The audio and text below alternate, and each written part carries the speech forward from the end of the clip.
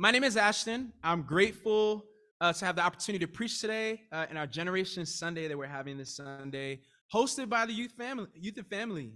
I'm really honored to serve the teens, and I'm honored to serve alongside of them as well.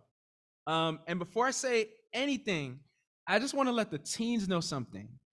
I really value you. I believe in you. I think you guys are special. And I want to let you know that your value is not in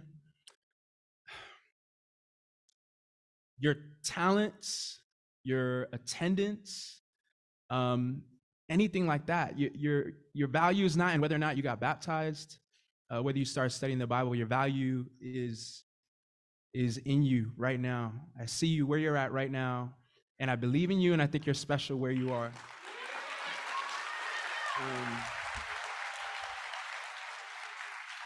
Also, you are a really valued and important part of our community. And we feel that way about you. Like I'm saying this, I'm up here, but I know many people in this room feel that way about you and will echo the words that I'm saying. And I hope that we can just be consistent in our words and actions and showing you that so that you really feel that every day. Amen? Amen. So, a generation. Generations span about 20 years, give or take. Some people say as many as 50, as little as 15. And a generation is a group of people who share a similar age, location, they grew up in similar social conditions, values, and experiences. So much can change from generation to generation. And people in the same generation kind of share unique experiences and memories in life. For example, you might remember certain pieces of technology if you grew up in a certain generation. I don't want to single anybody out today. There's going to be a lot of young and more mature, and just get it out the way. Get the feels out the way. We all going to feel old today, including myself. But certain generations remember, my parents are in their early 70s. They can tell me kind of hearing broadcasts over the radio. They tell me about black and white TVs, which some people might have grown up with. You might remember the transition from black and white to color. And the transition from color, I don't know what definition that was, but high definition after that.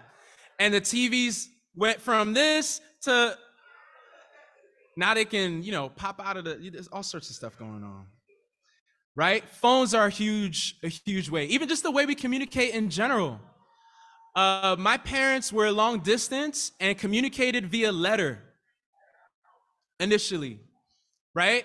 So the mail and then email, or landlines and then cell phones. And for some reason, cell phones went from like big to small to big again. And then I don't know what they're doing now.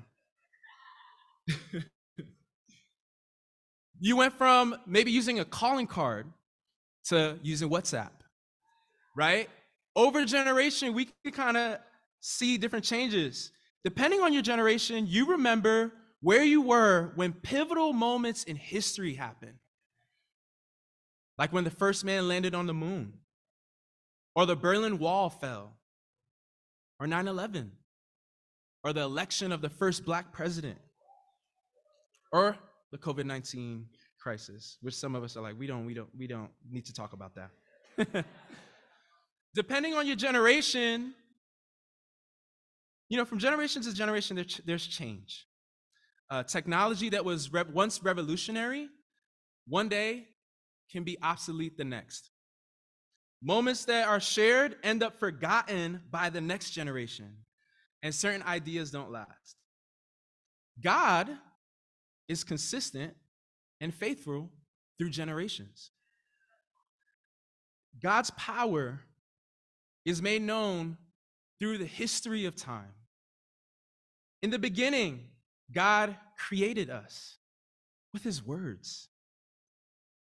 We have actually some dates here. It's a little far away. I tried to get some estimates, but it's history, right? Right? We have in Exodus examples of God delivering his people across the Red Sea. God rescuing Daniel from the furnace and then from the lion's den. God protecting his people in the book of Esther from sure extermination.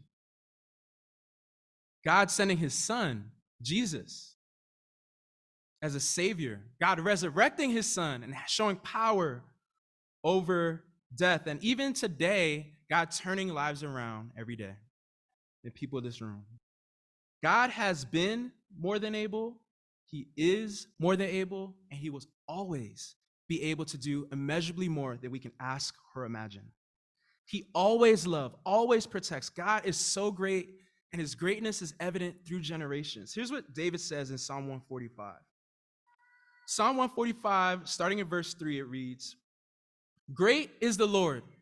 He is most worthy of praise. No one can measure his greatness. Let each generation tell its children of your mighty acts. Let them proclaim your power. Your awe-inspiring deeds will be on every tongue. I will proclaim your greatness. Everyone will share the story of your wonderful goodness. They will sing with joy about your righteousness. The Lord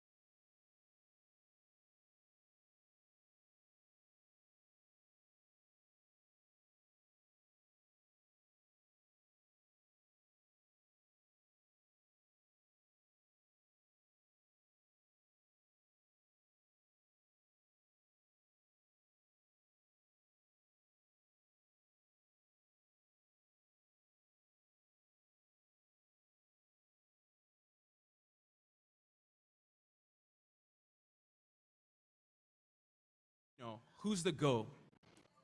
And this conversation is always really tricky because it really, most of the time, ends up being about what generation you're from, right? So I know for me, I'm a basketball guy. The arguments about the LeBron and the Kobe and Michael Jordan and Kareem, it really ends up being split by age.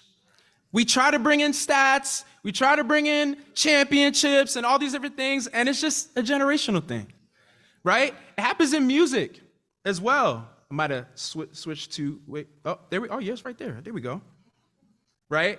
I listen to music. People argue about who's the greatest rapper of all time. That's a generational conversation. Or maybe for you, it's like, no, there's a definite answer. There's a for sure answer. Some people are nodding like, no, this is not a debate, Ashton. I don't know why you would, why? Some of those people don't deserve to be on the screen. Like, that's how passionate we get about this, right? It's a generational thing. God is not a generational thing. He is the greatest of all time. He is the creator of all time. He is the God of all time. And he's just as good.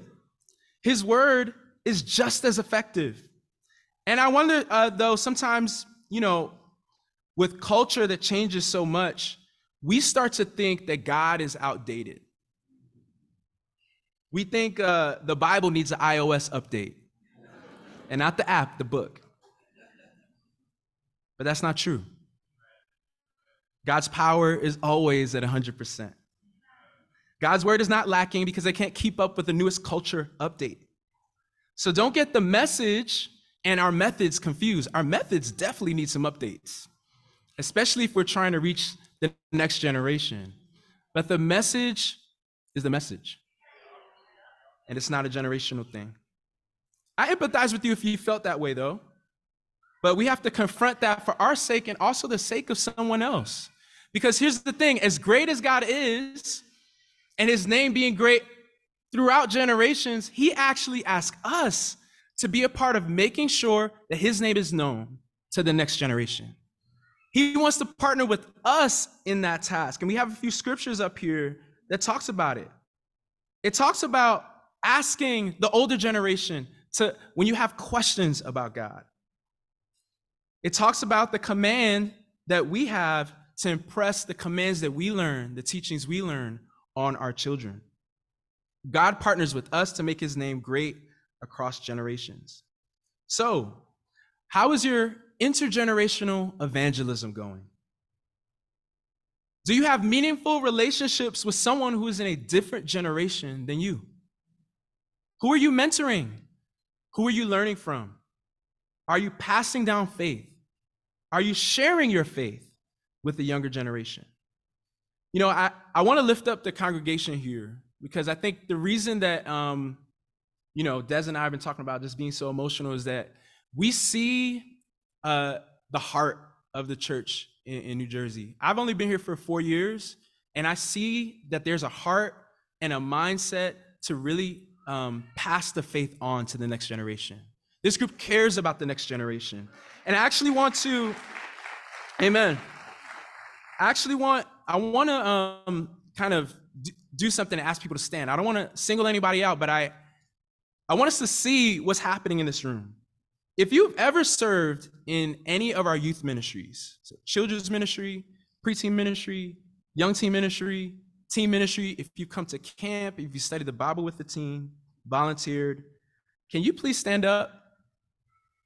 If you've, at any point in time, you don't have to be doing it now. They're like, I'm not a teen worker anymore.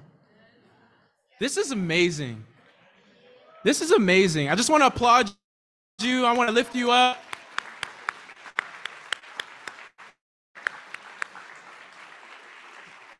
Wow. Wow. Amen. You guys can be seated.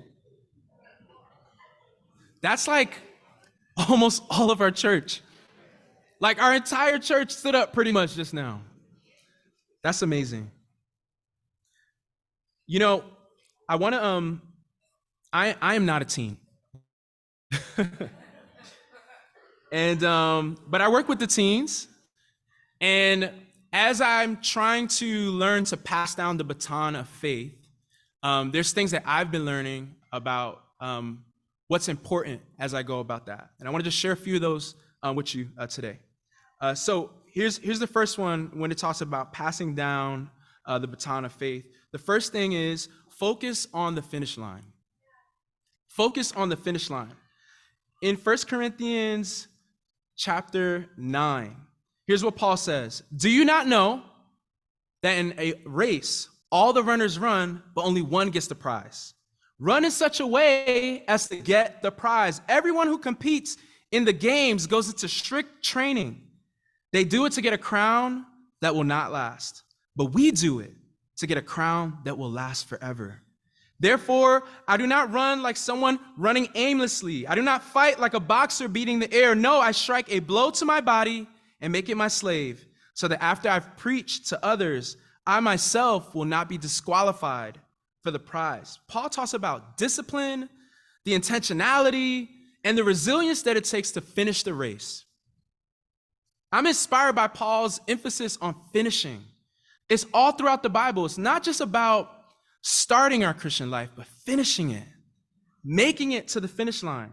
Starting is a good goal. Finishing is the ultimate goal. Lasting faith is the ultimate goal. When we're passing down faith to the next generation, we want to emphasize on passing down a lasting faith. Emphasize on things that are going to help people have long-term life with God, long-term discipleship, right? Sometimes we want to do things quickly. We rather tell someone to do, walk them.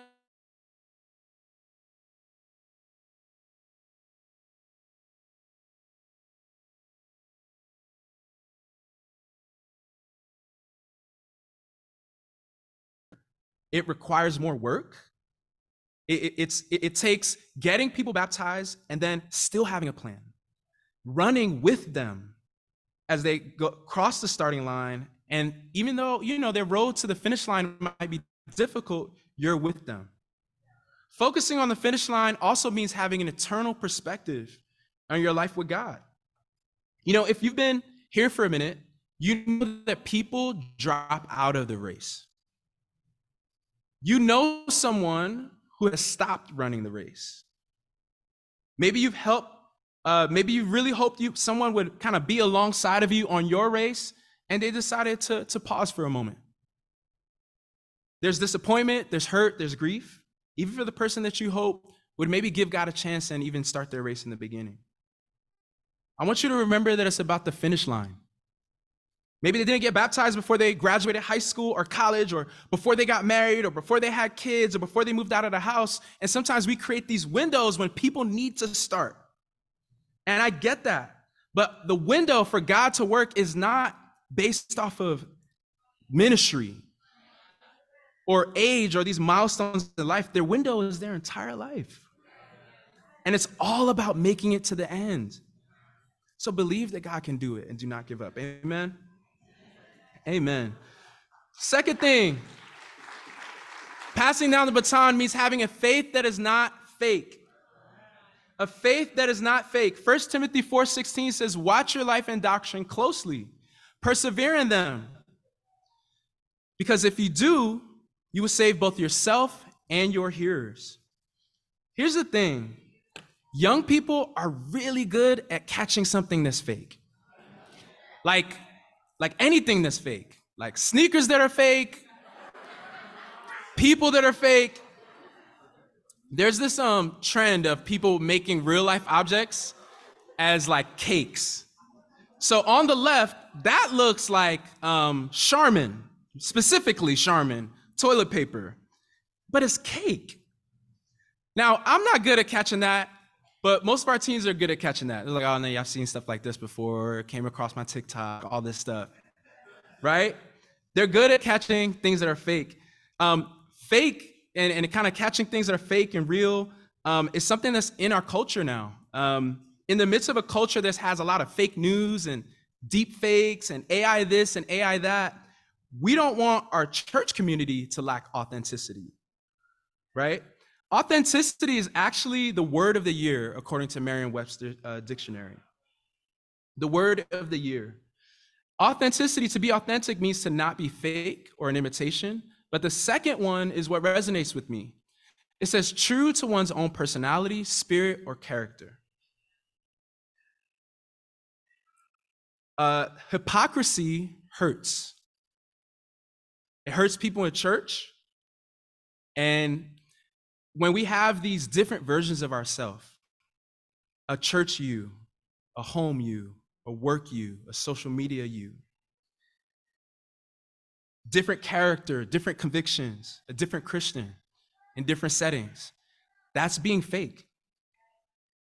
And I hear so many messages to teens that tell teens they gotta be the same person at home, and the same person at school. We need that message too. Watch what you do and what you say. Do what you can to have those align. Your progress, your continued effort, your perseverance in this will get you to the finish line and help someone else get to the finish line of their race as well. And it does say persevere in this, not be perfect in this. Persevere in this. It is a high calling, but we need to release ourselves of this pressure that we kind of create in our mind that we need to be perfect. That your perfect example is what's going to help our kids or our youth. It's not about that. We don't have to be perfect. Parents, you do not have to be perfect. You do not have to be perfect. I'll take that.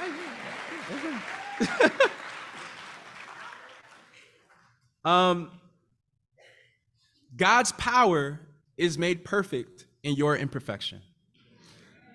His power is what is going to help someone start their race and finish their race. We need to be authentic with each other. Owning all the good, all the bad, all the ugly about you is actually freeing. Because you didn't save you, God saved you. And you don't need to be perfect. Now, I want to kind of make a sidebar because I think people in my generation and the younger generation are also quick to call things fake or like sometimes particularly critical because people are trying to be in a space where they can share their weakness and share their temptations and their struggles. Or sometimes they're going to be inconsistent. Sometimes they're not going to be doing well. And we're quick to kind of say, oh, that person is not real. That person is kind of switching up, they're fake. That doesn't help create that space for us to be authentic with each other, right? If we're quick to call someone or something fake, we're quick to judge someone based off of them being inconsistent, the realness you want and that you're expecting, you're pushing away because of your lack of patience, because you're so quick to judge and to point other people out. And it creates an environment that doesn't invite that. So be curious before you're critical. Be patient. Give someone the benefit of the doubt once in a while and help contribute to an atmosphere where people can be authentic. Do not fake your faith. Last thing, build on a firm foundation. Matthew 7, verse 24 to 27, it says, therefore, everyone who hears these words of mine and puts them into practice is like a wise man who built his house on the rock.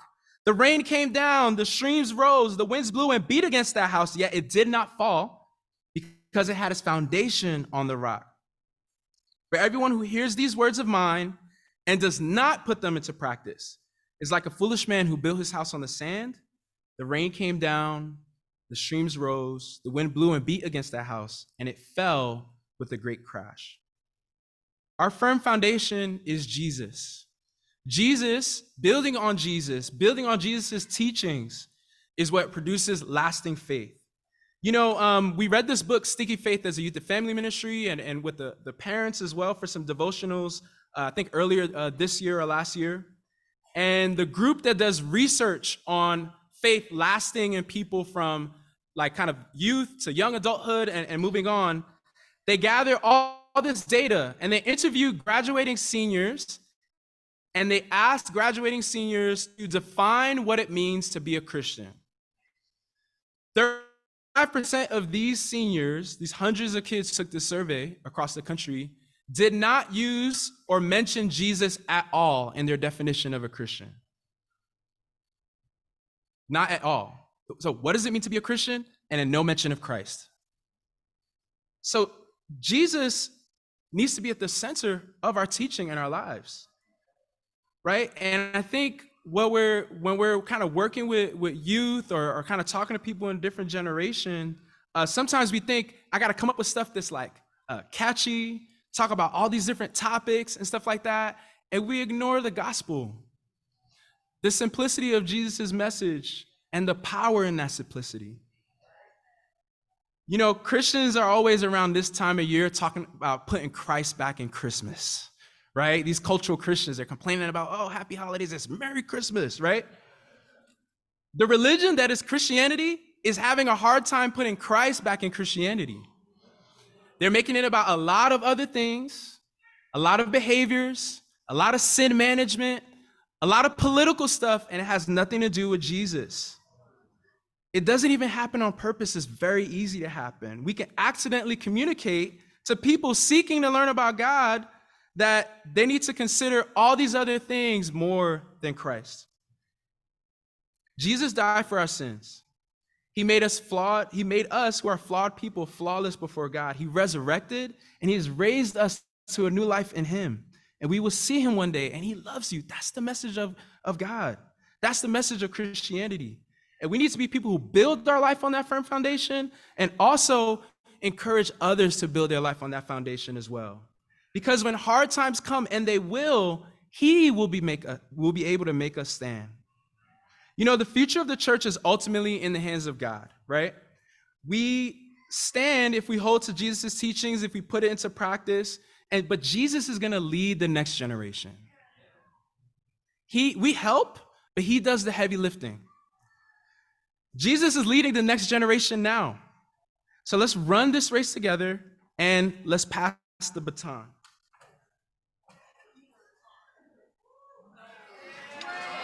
You could,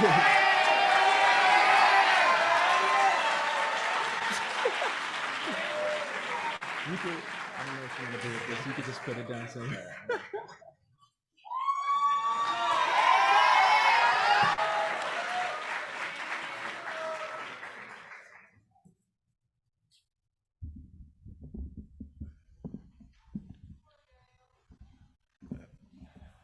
Got it. All right. Good morning, Garden State Church. It's great to see everyone here today. Our first scripture will be in Psalms 23, so you guys can start turning there now while I introduce myself. So for those of you who don't know me, my name is Daniel John Louis, and I'm a teen. My parents are James and Francia John Louis. And I've been a Christian for more than a year now after getting baptized on August 14th, 2022, which is actually 7 days away from my birthday. So as a child, my grandma encouraged me to memorize a scripture when I was around 8 or 9. And to this day, that scripture has become one of my favorite.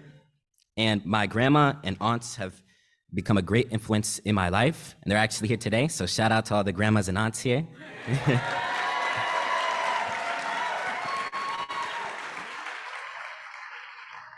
All right, so let's read Psalms 23, verses 1 through 4.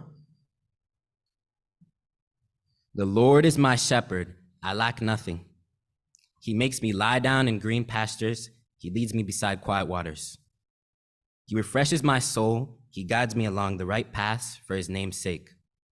Even though I walk through the darkest of valleys, I fear no evil, for you are with me. Your rod and your staff, they comfort me.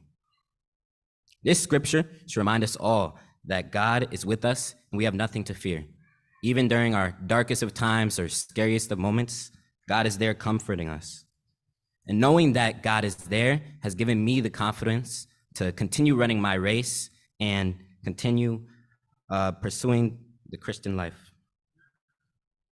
So in today's society, there are a lot of temptations in music, social media, school, online, and many other forms that I'm sure I have not have thought of.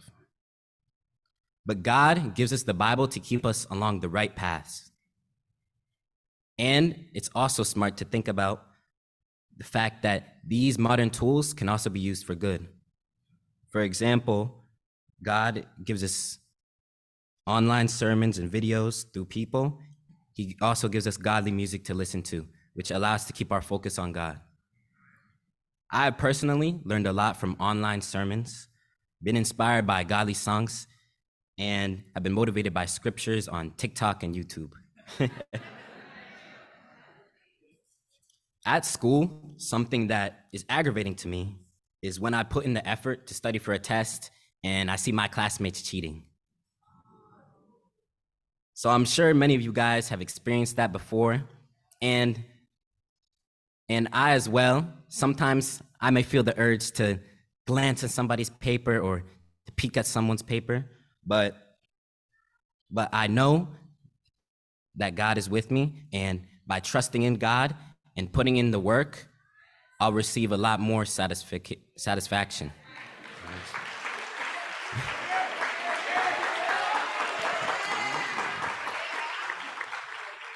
But even if I did want to cheat, I can't see people's papers anyway, because God has blessed me with wonderful eyesight that makes me wear glasses. So.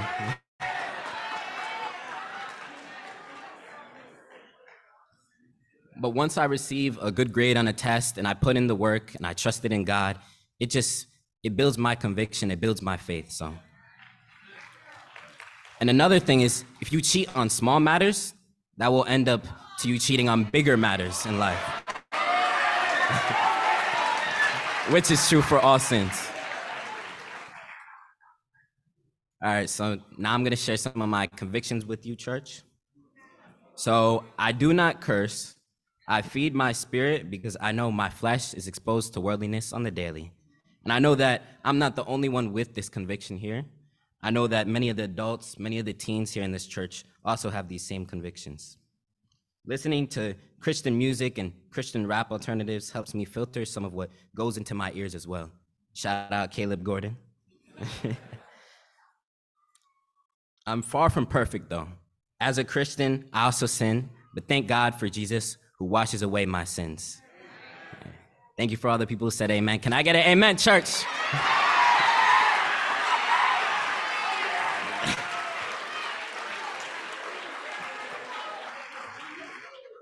What is important as a Christian is how you respond to God's love and grace.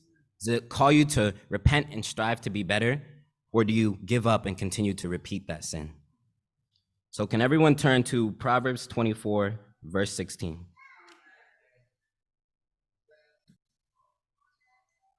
All right. For though the righteous fall 7 times, they rise again, but the wicked stumble when calamity strikes.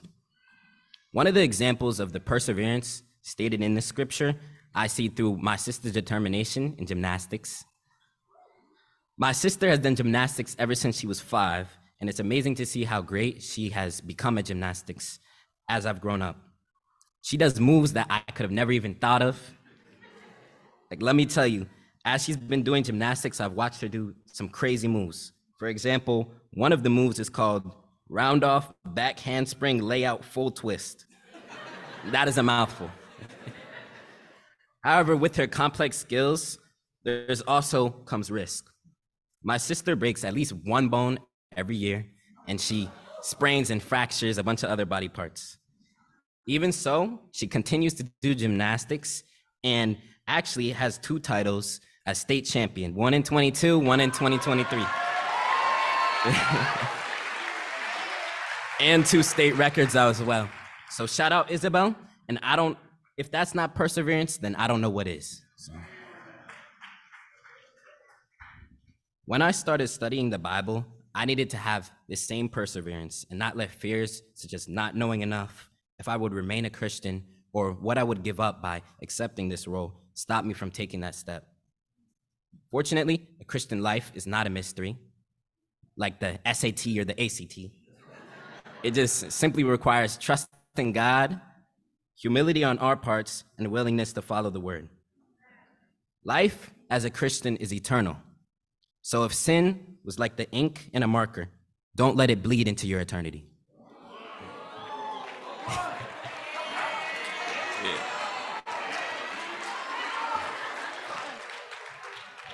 Being a Christian is a lifelong experience, a learning experience. So don't hesitate to take that step because you are not perfect. No one is, and tomorrow's not promised. Becoming a Christian should not be seen as a job. It should be seen as an opportunity to get to know the creator of the universe. Take a second to just think about that. The fact that we get to know the creator of this universe, the one who has created everything that you love. God has helped me more times than I can even count. From answering my simple prayers like, God, please give me an extra hour of sleep today, to allowing me to speak to you all today, which is hopefully something that resonates with you. Your life is greater than just you by becoming a Christian. You will help more people than just yourself. And I know I definitely have. God has blessed me to grow up in this church with all of you. My mom and my dad have set a great example for me and my sister on how to avoid worldliness and respecting others. And as a teen, sometimes my friends and I mess with each other, but I always remember that I have a limit because God is counting on my light to shine in the darkness. I know that I'm not the only one who does this. My boys and I have an accountability group chat where we help each other do our best for God. Shout out to Darius and John. Yeah.